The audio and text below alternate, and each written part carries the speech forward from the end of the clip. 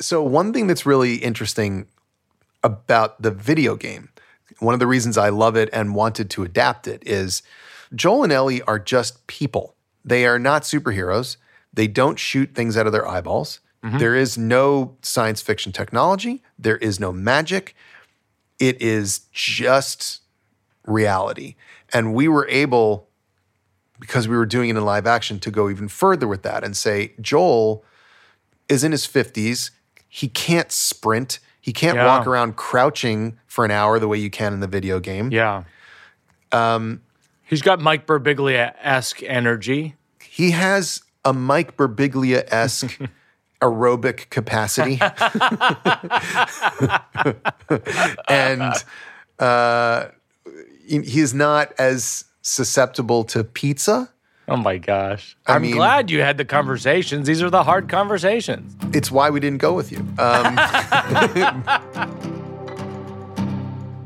That is the voice of the great Craig Mazin. This is one of my favorite episodes of all time. We called an audible on this episode because I love his series on HBO that is called The Last of Us, and I'm not alone. That series has been seen by upwards of 30 or 40 or 50 million people. It's so popular. It's extraordinarily popular. And it's great. I mean, I actually don't even want to say anything other than, there's spoilers in this episode. If I were you, if you like this podcast, I would watch an episode or two or all of that season and then come back and listen to this episode. This is a lovely episode. Craig is the co-host of Script Notes with John August, who I hope will come and visit our show as a guest as well, another one of my favorite screenwriters. Script Notes is a podcast about screenwriting. I would say hands down the best podcast about screenwriting and possibly just writing in general. It's extraordinary. The other thing about this episode that I love is that we talk a lot about writing screenplays from scratch. Craig has written a lot of movies and television. He has extraordinary insight into it. You get a taste of that today. And so if you're a writer or creative, I think this is a great episode for you. One of the things that's interesting about Craig is he started in comedy, wrote some of the Hangover movies, wrote Identity Thief, a bunch of huge comedies. And then recently made Chernobyl for HBO, which is extraordinary. And now The Last of Us. Again, spoilers galore. And I'm working on a new show. I'm working on new material. I'm going to be in Indianapolis this week. I'm going to be we just added shows in Long Island at a small club in Long Island called Governors in Levittown. It's a great club, great place to see the show. We're adding some shows coming up in Sag Harbor, New Brunswick, New Jersey, Providence, Rhode Island. I'm going to go back to the Columbus Theater to do an encore there because I love that Columbus Theater. It's a little intimate attic space they have where I've worked out material for my shows the last few times.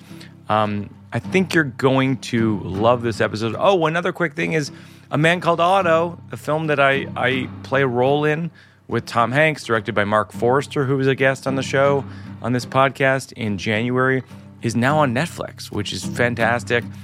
People have been writing to me, Mike, you are a bad man in this movie, and it's true. I'm the heel. I'm the antagonist. I'm an actor. You please be understanding. I'm an actor. But watch The Last of Us and enjoy my conversation with the great Craig Mazin.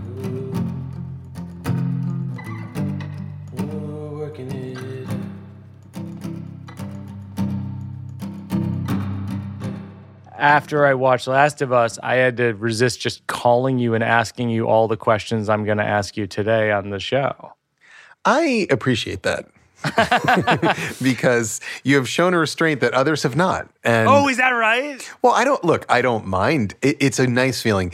You would prefer people calling you after each episode than silence. Just total silence. Do you think of me as more of a Joel or an Ellie? Oh, God. That's a great question. I've actually, it's a rare person that reminds me of neither Joel nor Ellie. You have literally none of any of their, you don't have resilience, as far as I can tell. You have no grit. You're not violent. You're just, I don't think you would last a moment. Your immune system isn't strong. I meant this to be a humorous moment, and what it's pivoted into is just plain cruel. Yes, but you also knew that would happen.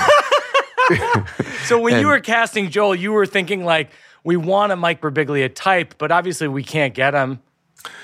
No. So what about Pedro Pascal? What about someone who's like sort of more famous, but maybe isn't as believable as a survivor in this scenario? It was made clear to us that you were the most gettable person of all. Like there's a ranking system of gettability, and you are a perfect 100. So we always knew we had you in our back pocket. Oh my gosh. Which I think is great.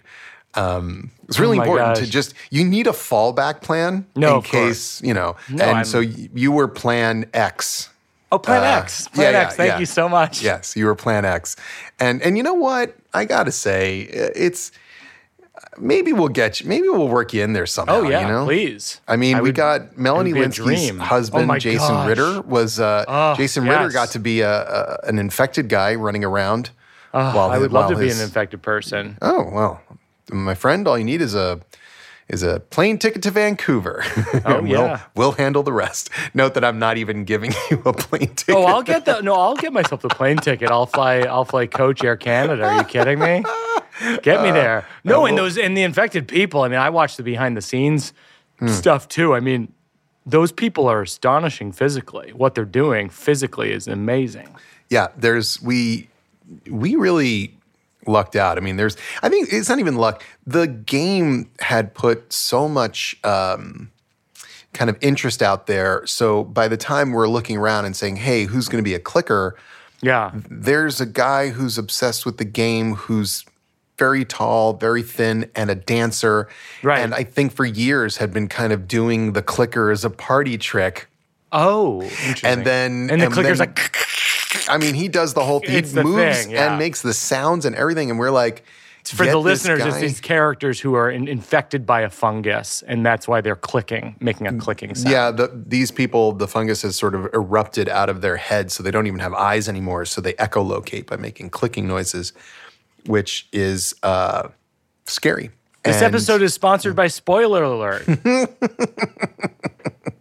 And Tinactin, fighting fungus wherever you get it. It's tough acting. Tinactin. What a strong Tinactin call out. Yeah. Do we get like impromptu money from Tinactin? Oh, yeah, you should. Yeah. I always recommend your podcast to everyone, Script Notes to everyone, and a tip of the cap to John August, who we hope to have on this podcast as well, who's another brilliant screenwriter. But one of the things I always send people to is you have an episode where you just describe for 40 minutes how you think one should attempt to write a screenplay. Right. I send it to everybody. Everyone I work with, I send it to because it's a great shorthand for this is what I have in mind. What you basically say, and I'll let you sort of say it better than me. What you basically say is all of these books about screenwriting and these classes and all these things, and this has to happen at page 10, and this has to happen at page 30, and this has to happen, the second plot point here. You can throw that all away, and essentially it comes down to people want to see a story that gets you interested, keeps you interested, and takes you on a journey. Yeah, the books are almost all written from the point of view of a post-film analysis, where they'll take a movie apart and show you how it all works. I mean, the analogy I use in that particular episode is that the people that are teaching screenwriting or writing screenwriting books are kind of like pathologists. So they bring you in and they open up the body and they show you, oh, look, here's where the liver is, here's where the lungs are. Yes. But taking a body apart does not help you make a new life. It's an entirely different process. Yes. Wow.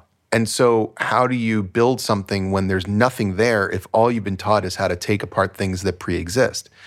So there are these things that they say that are true, like there's in the midpoint, a character should have like a shift in perspective. True. Yeah.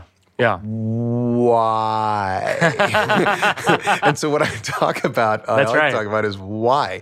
And all of it basically comes down to following a character who believes in one thing. Yes. And putting them through torment and torture until they finally, as an act of faith, behave in accordance with the opposite of what they used to believe. And that is a very hard thing to do, but that is at the core of what human striving is. We believe in this, but we need to undo that belief and see the opposite side of that to get to hear and grow. That's what every Pixar movie does. Literally every single one. Yeah. It's basically, I think at one point in the episode you describe it as there's a thesis of a film, and eventually the protagonist is going to arrive at embodying the thesis. And because at the beginning, the character is the antithesis. And the antithesis really wants to maintain his or her life as the antithesis. And so there's all these moments along the way that push the character back into being and embodying the antithesis. And eventually, if you write it well enough, the character plausibly ends up becoming the thesis or embodying the thesis. Yeah. And that's why I think we like stories, because that's what we go through as people. When you're feeling something and you're terrified of what you're feeling and you don't want to say it because you're worried that it's going to cause a problem or disrupt your life. Yeah. So you just don't. So you don't because you're afraid. We all know that feeling. And then you think about, well, maybe I will say it, and you kind of tiptoe towards it, and all the things you were afraid of happened, but times 10. Well, now you're absolutely terrified. So this is part of our job as writers, is to create a character that reflects that reality for us and make them go through things that are external and terrible. So it's not just like, okay, I'm really, really scared now because I got nervous because of the way the person I was starting to tell this to felt. It's more like there is a meteor that is going to smash into us. And I really don't want to say the thing that is terrifying because it will put me at risk from the meteor and all the rest of it. And then you get to a point where you're like, no. The answer is I have to grow and be honest and confront my fear. It is so simple. All we do, all therapy is us eventually getting to what we're afraid of and then facing it and trying to get through it. As far as I can tell, that's what therapy is. Which is why we're inspired by watching movies, reading books, where the characters can do this thing that is so hard for us to do.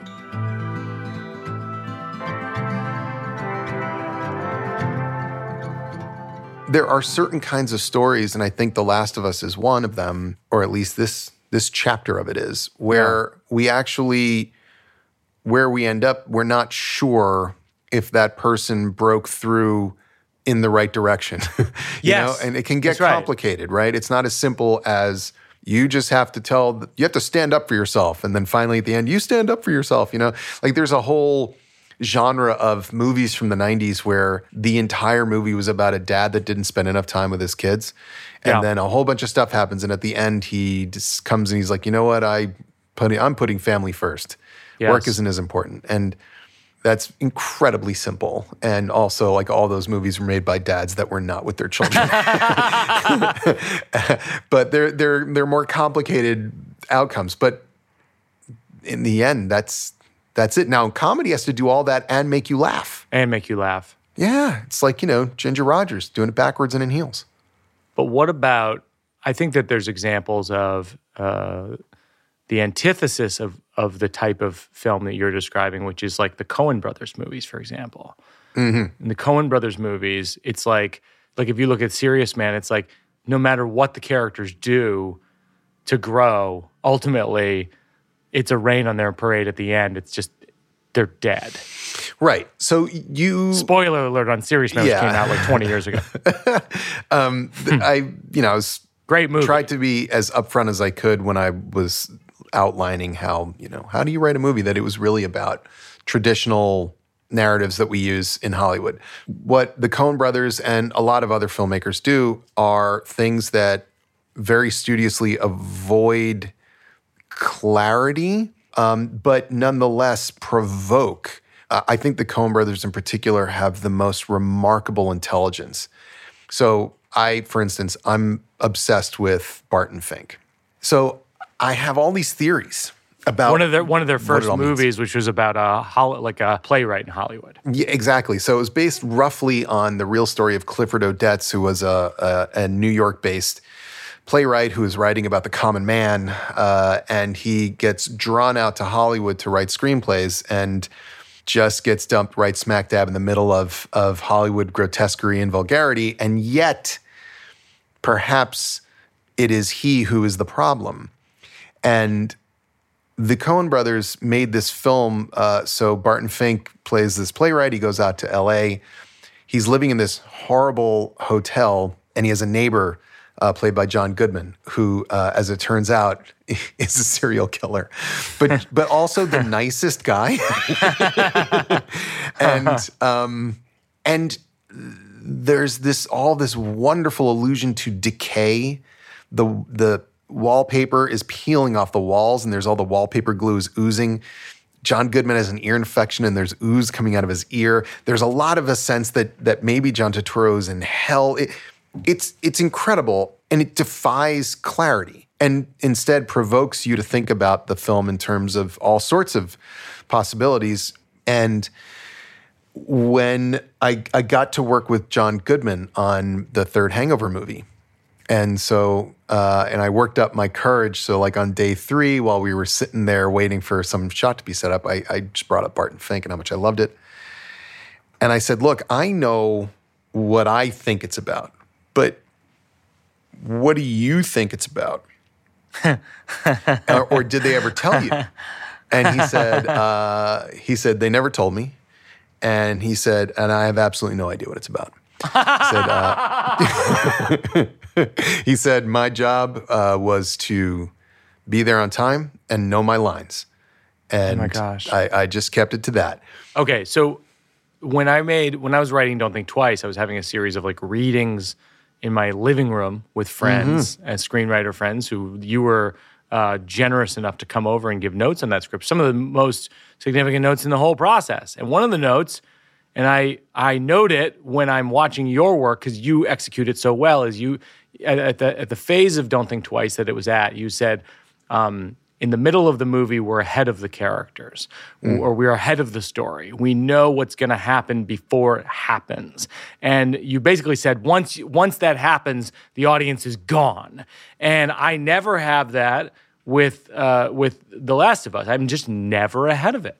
And the question is, what are tricks towards achieving that? Are you running scripts by friends and saying, hey, are you ahead of it? Are you ahead of the story? No. No? I mean, I have my producing partner who reads every page, and we go through it like with a fine-tooth comb, and she, will call out certain specific things. But I think, and on The Last of Us, I had Neil Druckmann who read through everything.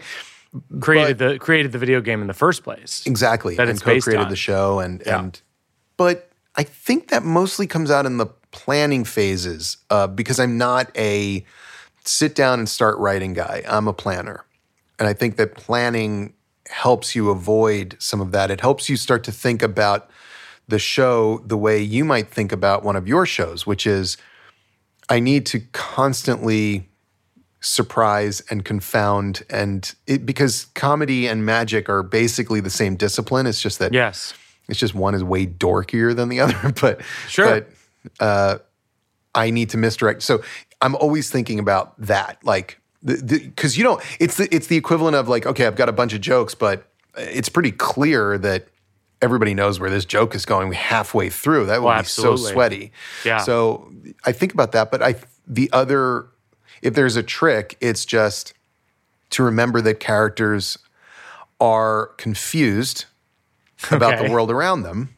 Yes. And to try as best you can to write impressionistically, meaning what is it that they see? What do Okay. they think is going on? What conclusions do they make? And how are they wrong? Because their wrongness, this is great.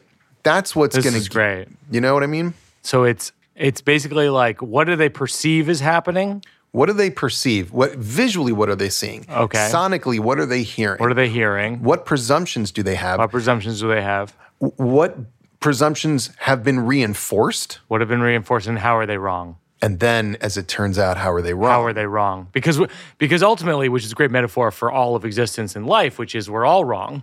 Yep. We're all the wrong time. all the time. Basically, every year we learn about things we were wrong about last year. Every 20 years we learn about even bigger things we were wrong about 20 years ago. And every 50 years, forget about it. Exactly. And the same thing works for characters, that they should be making false conclusions. The key is whatever it is that they're concluding, when you're watching it as an audience member, you need to look at what they're doing and go, yeah, that makes total sense. Yes, their conclusion is correct. They're smart. They figured something out. So that when that character gets the rug pulled out from under them, so too do you as the audience member. It's interesting because your collaborator Todd Phillips on a bunch of movies kind of famously and controversially said he was leaving comedy. Or that comedy movies can't be made anymore, or something like that. Yeah, And they can. And I think they can. They can. Yeah, they can. I disagree with his point because there are great comedy movies still being made. Yeah. But I think there's a grain of truth in what he's saying, in the sense that I think that even in my solo shows, I find it increasingly hard to admit things about myself that are wrong or that are flawed without a handful of people on the internet saying, aha, I caught you. You did something wrong. And I'm like, right, that's what the show is about. Right. The show is about my flaws, because if I did a show that was essentially an Instagram post about myself, look at how great I look in this sunlight on the beach, that's not a show. And it's just not interesting. And it's just not interesting. So, yes, there are people that make themselves feel better by pointing out what's wrong with other people and judging them.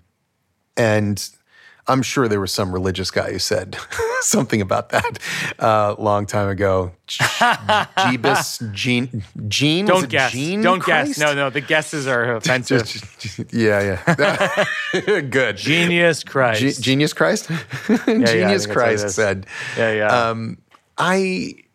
are people like this. There's Maria Bamford, who is one of my favorite comedians, had this great bit where she talked about going through this experience of screwing up and saying something and then people coming after her. And then she said, later somebody else did the very same thing she did, and she got to yell at them and discover that there is no greater joy than teaching someone a lesson that you have just learned yourself.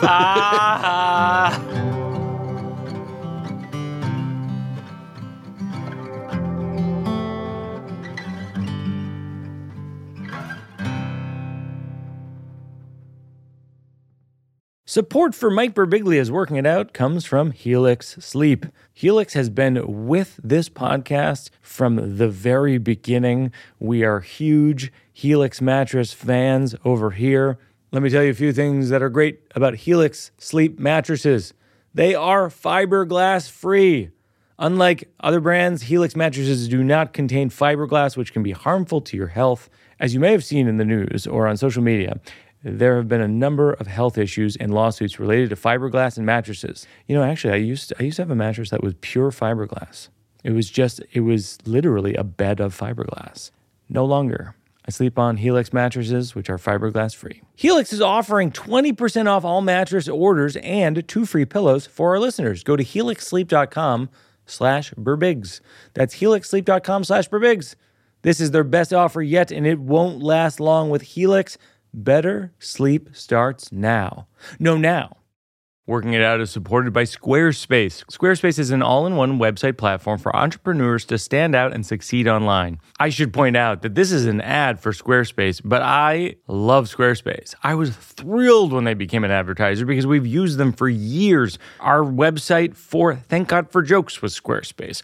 Our website for Stand Up and Vote was Squarespace. Couldn't recommend it more highly. We use it all the time. Start a completely personalized website with the new guided design system, Squarespace Blueprint. You can sell exclusive content on your site by adding a paywall to sell memberships or courses, or sell files your customers can download like PDFs, music, or ebooks. Go to squarespace.com for a free trial, and when you're ready to launch, head to squarespace.com/birbigs, BIRBIGS, to save 10% off your first purchase of a website or domain. That's squarespace.com/birbigs to save 10% off your first purchase of a website or domain.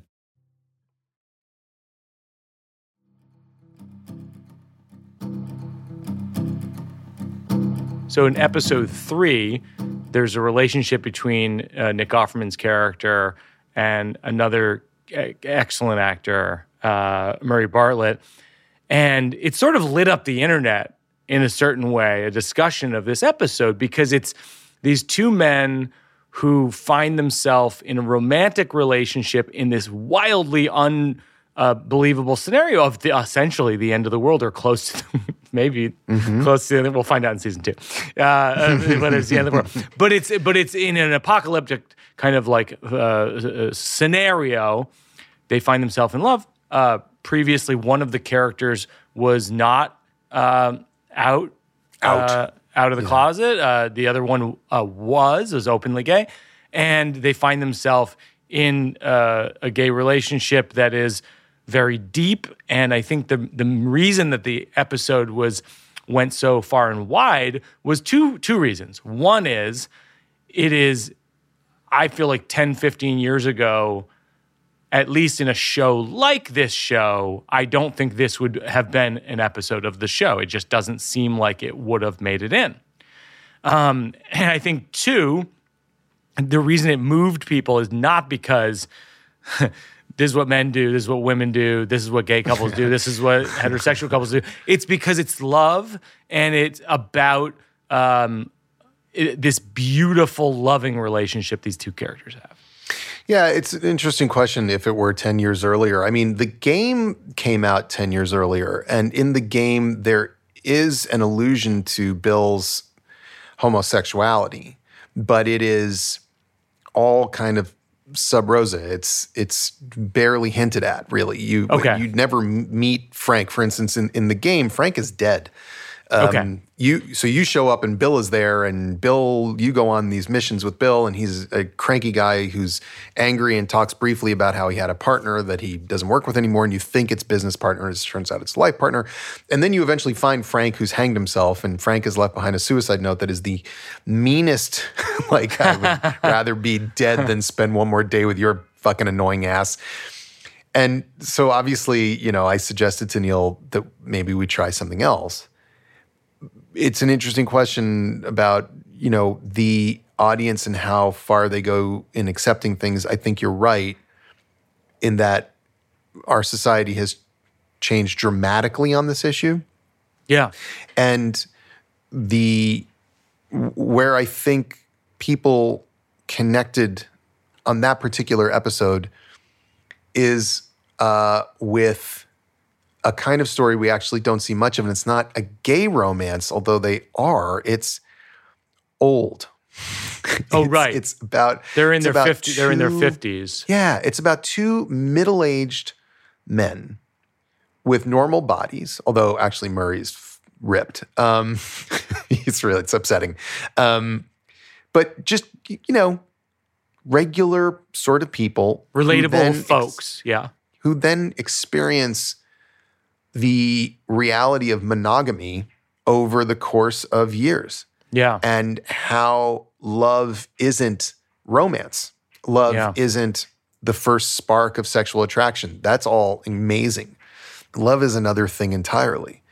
And watching that unfold, I think is what connected people to it. But the people that I heard from the most and who were, I think, the most moved were middle-aged married men, married gay men, who were like, we don't see, this there's a whole, like, we don't see ourselves on, gay people see themselves on TV all the time now, but middle-aged married gay people who are dealing with stuff that has absolutely nothing to do with their sexuality, no, you don't see it much. I had a friend who had a reaction, a very opinionated friend, who said that at the beginning of that episode, he was very dismissive of, oh, they're just doing it just 'cause. They're making it a gay couple just 'cause. That's what shows do, and Hollywood is just trying to always make sure that every group is accounted for, et cetera. And then he's like, by the end, I was crying all over myself. And it's a testament to it's a testament to just that ultimately, no matter what background a character comes from, that it has to speak to the humanity of the character, or else it's just not going to work. And it is not just because there is this thing where you can say, well, why do you pick a couple to be a certain way? I mean, for the longest time, couples were heterosexual always because you understood that was the option that was available to you. Yeah. And then when this other option became available, absolutely some people just started saying, oh my God, look at this. We were never able to do this before. Let's just do it just 'cause. Yeah. What's interesting about, I try as best I can to make every choice intentional, whether I decide a couple should be straight or gay or whatever, there is some sort of additional purpose behind it. And that includes for heterosexual people. Like, what is that additional purpose? Yeah. And in this case, I was fascinated by the idea of a man who was closeted from everything. Mm-hmm. He wasn't just closeted from sexuality. He lived in a fucking bunker. He's a survivalist. Was literally, yes, but survivalist in the sense of I have sealed myself off in my home. Mm-hmm. My mother, with only my mom who died. Mm-hmm. Nobody in the community even is like, hey, where's Bill? They barely even see Bill. Yeah. He's in his bunker hiding. And then when everybody leaves, he's happy. And then the first thing he does is he puts a fence, an electrified fence around his little part of the neighborhood. Yeah. And so his closet just gets bigger, but it's a closet. Yeah. And the idea of one person coming in and saying, oh, I see you. Yeah. Like almost immediately. And so the danger is letting someone into your heart, which is all about what this show is about. Yeah. So it was very intentional, but I'm happy that your opinionated friend didn't just sit there with his arms folded, grumbling the word woke over and over. But some people probably did, right? Oh my God, yes. But I feel like, I remember when I was a kid and I went to go see E.T., it was so emotionally devastating to me towards the end when like E.T. was like, had to run away and was like found like and I was so ashamed of my vulnerability and emotional response that I just refused to acknowledge that E.T. was good. I was like, I just decided it was manipulative. And yeah, so is everything that we make. All art is designed, it's intentional. I don't know if that, but I couldn't handle it. And I think some people honestly just don't like it. That's totally fine. I don't mean to imply that no one could possibly not like this stuff, but I think some people begin to have emotional responses, are ashamed of their emotional response, and just go all the way the other direction because they're protecting themselves. I have a funny story about that, which is that when Don't Think Twice came out in the theater, Questlove was at the theater and he was walking out of the cinema and there was a woman crying, literally in tears and saying, that was the worst movie I've ever seen. and he walked over to her, which I'm shocked by, and explained to her that actually Actually, this is a classic mansplain. Yeah. That actually, if you're experiencing this emotion, it might not be the worst movie you've ever seen. Yes, unless she had just spent her last $12 on that ticket. Yes. I don't see why. But it is hard for people to acknowledge because feelings hurt. They hurt. I mean, I watched the first cut of that episode, and I cried so hard. And it's not like I didn't know it was going to happen. And I was there every day we shot. I wrote it, and then I watched everything as we shot it. But watching it all roll out, I just cried so hard, and I actually said, "Ow!" It hurt, but I allowed it to hurt. I have a question, which is, when people ask me sort of where one even begins in trying to be a writer of film or television or plays, it's like, where does one begin? And I always say, and I'm sure you get asked this constantly, which is why I'm asking you, I always say, keep writing, and get to the point where you feel comfortable sharing the writing with friends, and then ask them what they experience when they're reading it. And that will help you become better as a writer. And who knows where that'll go? Might go nowhere, might go somewhere. What do you tell people? I usually say, I don't know. Okay. I don't. Of course. Think everybody is so different.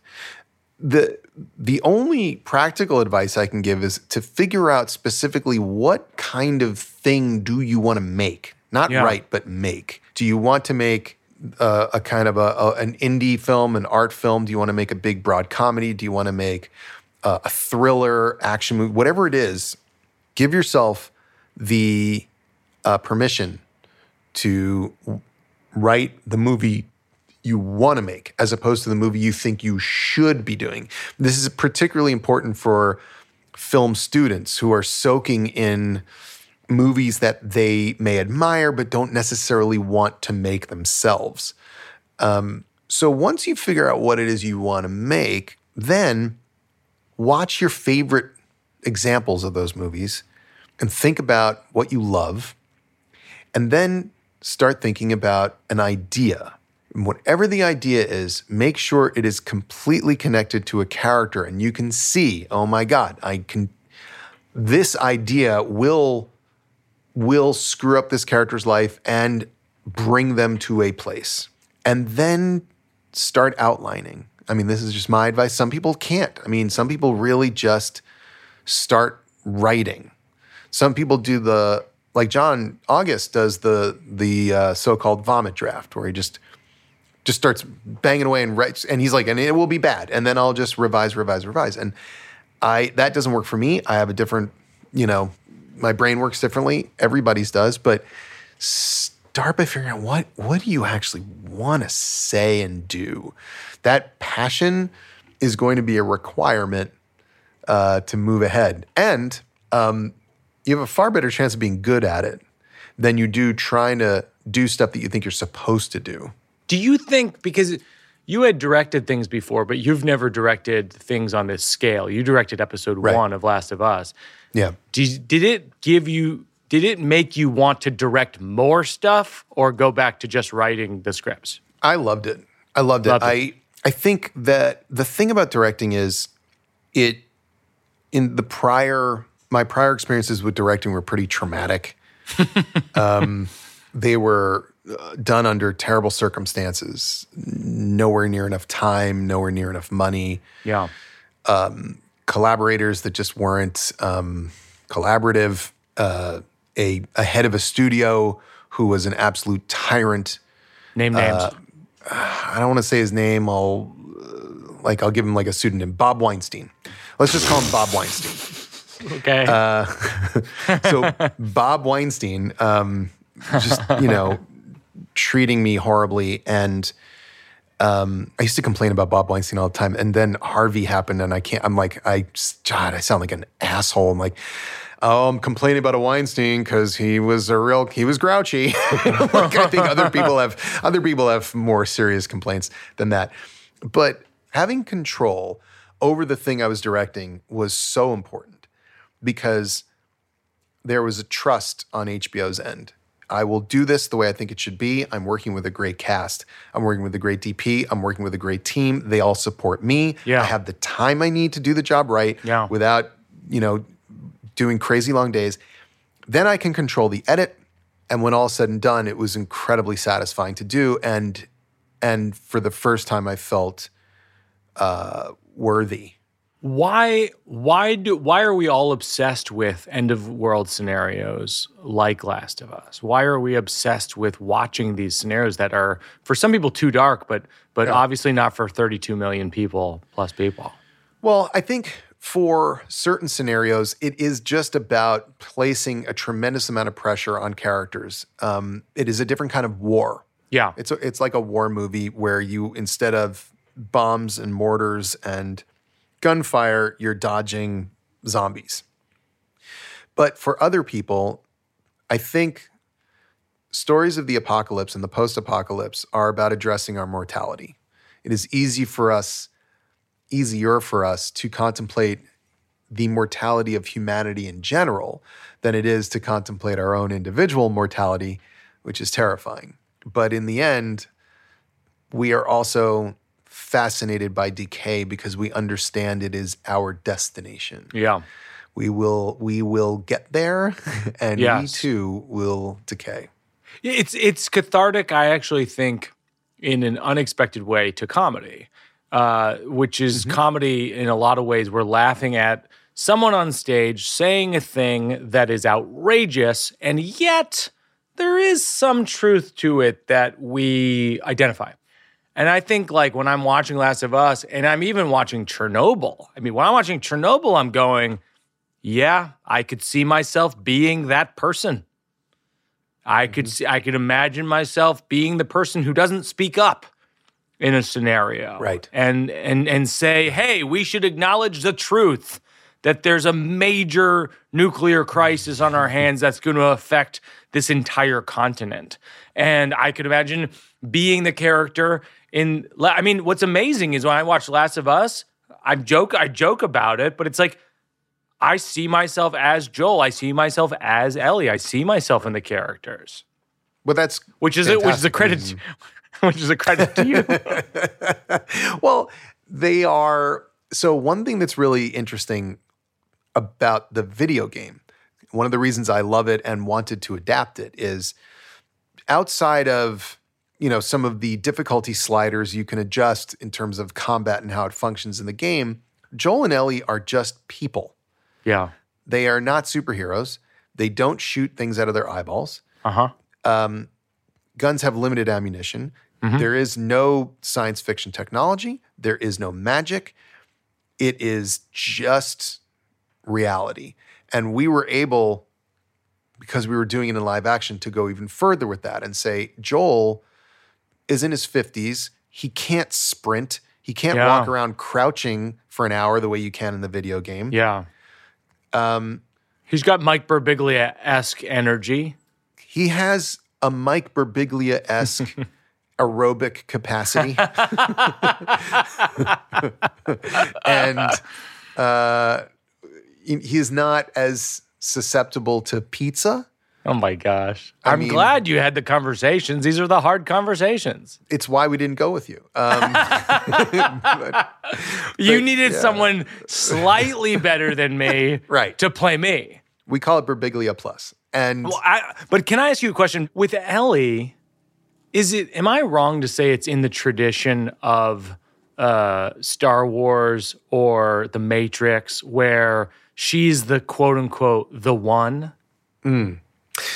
I think that's not quite accurate because those stories, those messianic stories, are often about the Messiah coming to understand that they're the Messiah, believing in their messiahdom, and then achieving the miraculous.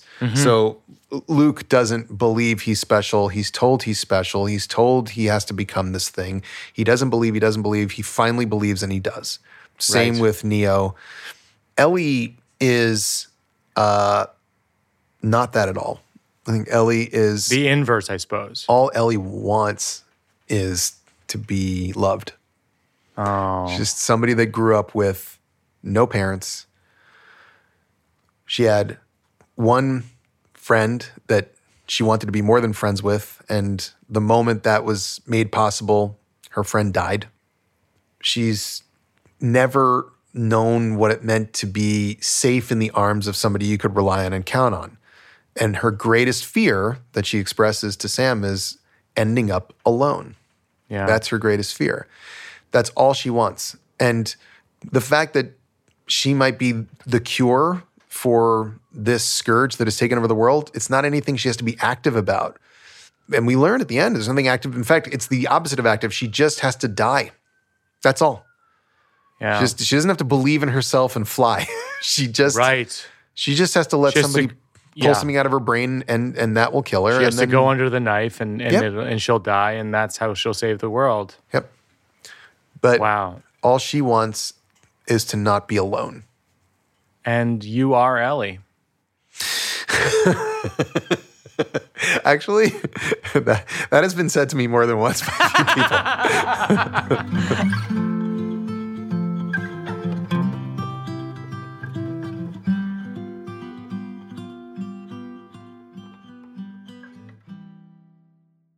Working It Out is supported by Squarespace. Squarespace is an all-in-one website platform for entrepreneurs to stand out and succeed online. I should point out that this is an ad for Squarespace, but I love Squarespace. I was thrilled when they became an advertiser because we've used them for years. Our website for Thank God for Jokes was Squarespace. Our website for Stand Up and Vote was Squarespace. Couldn't recommend it more highly. We use it all the time. Start a completely personalized website with the new guided design system, Squarespace Blueprint. You can sell exclusive content on your site by adding a paywall to sell memberships or courses, or sell files your customers can download like PDFs, music, or ebooks. Go to squarespace.com for a free trial, and when you're ready to launch, head to squarespace.com/birbigs, BIRBIGS, to save 10% off your first purchase of a website or domain. That's squarespace.com/birbigs to save 10% off your first purchase of a website or domain. Support for Working It Out comes from Viore. Viore is a clothing company that draws inspiration from the coastal California lifestyle. I was thrilled that they were willing to be a sponsor because I could just talk about how soft and comfortable their clothing is all the time. I mean, I'll read the stuff they told me to say. It inspires others to live vibrant, healthy lives. Yeah, sure. Yeah, it does that. But also, my experience is it's very, very comfortable. Viore offsets 100% of their carbon footprint. And since 2019, they've also offset 100% of their plastic footprint. Viore is an investment in your happiness. For our listeners, they're offering 20% off. Ooh, that's good. Your first purchase. Get yourself some of the most comfortable, versatile clothing on the planet at viore.com/birbigs. That's viore.com/birbigs. Not only will you receive 20% off your first purchase, but enjoy free shipping. What? Free shipping on any U.S. orders over $75 and free returns. That's viore.com/birbigs. Discover the versatility of Viore clothing.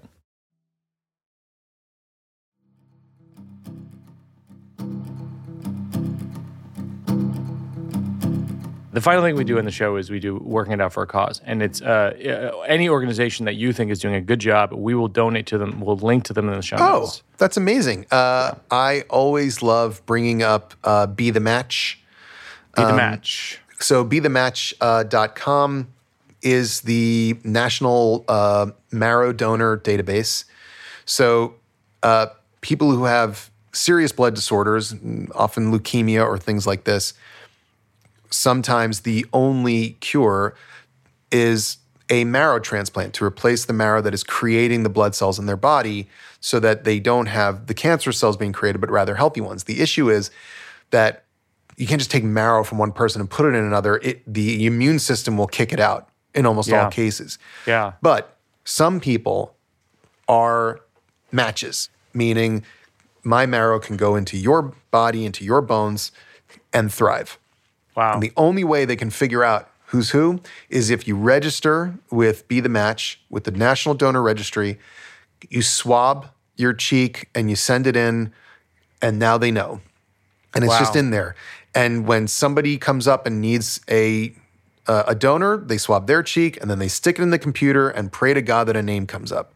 Wow. And if it's yours, you get to save someone's life. Wow. And it's the simplest thing to do, and it's so important. I can't think of anything more frustrating than the knowledge that your child could be saved. Yeah. Except we just don't know where to find the one person that can do it. We just don't know. That's so frustrating and upsetting. And so here's an easy way to get around that. Well, that's we will link to them in the show notes. We'll contribute to them as well. It's an honor to have you on, Craig. I appreciate your friendship and wisdom, and I hope we can get some viewers for your show, because it just seems to be floundering, struggling to get over the hump, so to speak. Yeah. And this should do it. I think so. I feel like I'm rooting for it, and I think our listeners are rooting as well. Working it out, 'cause it's not done. We're working it out, 'cause there's no one. That's going to do it for another episode of Working It Out. How about that, Craig Mazin? So smart, so funny. Check out The Last of Us on HBO. Also, listen to the Script Notes podcast. I always say there's hundreds of episodes. They're free. I always say people don't necessarily have to go to film school if you want to be a screenwriter. Listen to 200 episodes of Script Notes and decide whether or not you still have to go to film school. Thanks for listening. Our producers are Working It Out are myself, along with Peter Salamone and Joseph Berbiglia, associate producer Mabel Lewis, consulting producer Seth Barish, assistant producers Gary Simons and Lucy Jones, sound mix by Shub Sarin, supervising engineer Kate Belinsky. Special thanks to Marissa Hurwitz, Josh Upfall, David Raphael, and Nina Quick. My consigliere is Mike Berkowitz. Special thanks to Jack Antonoff and Bleachers for their music. Special thanks to J. Hope Stein, my wife, the poet.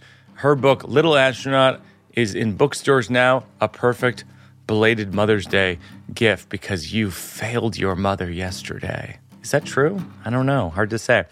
Also, she has these great, if you love Little Astronaut, she has these signed homemade broadsides of her poems at jhopeshop.merchtable.com. They're gorgeous.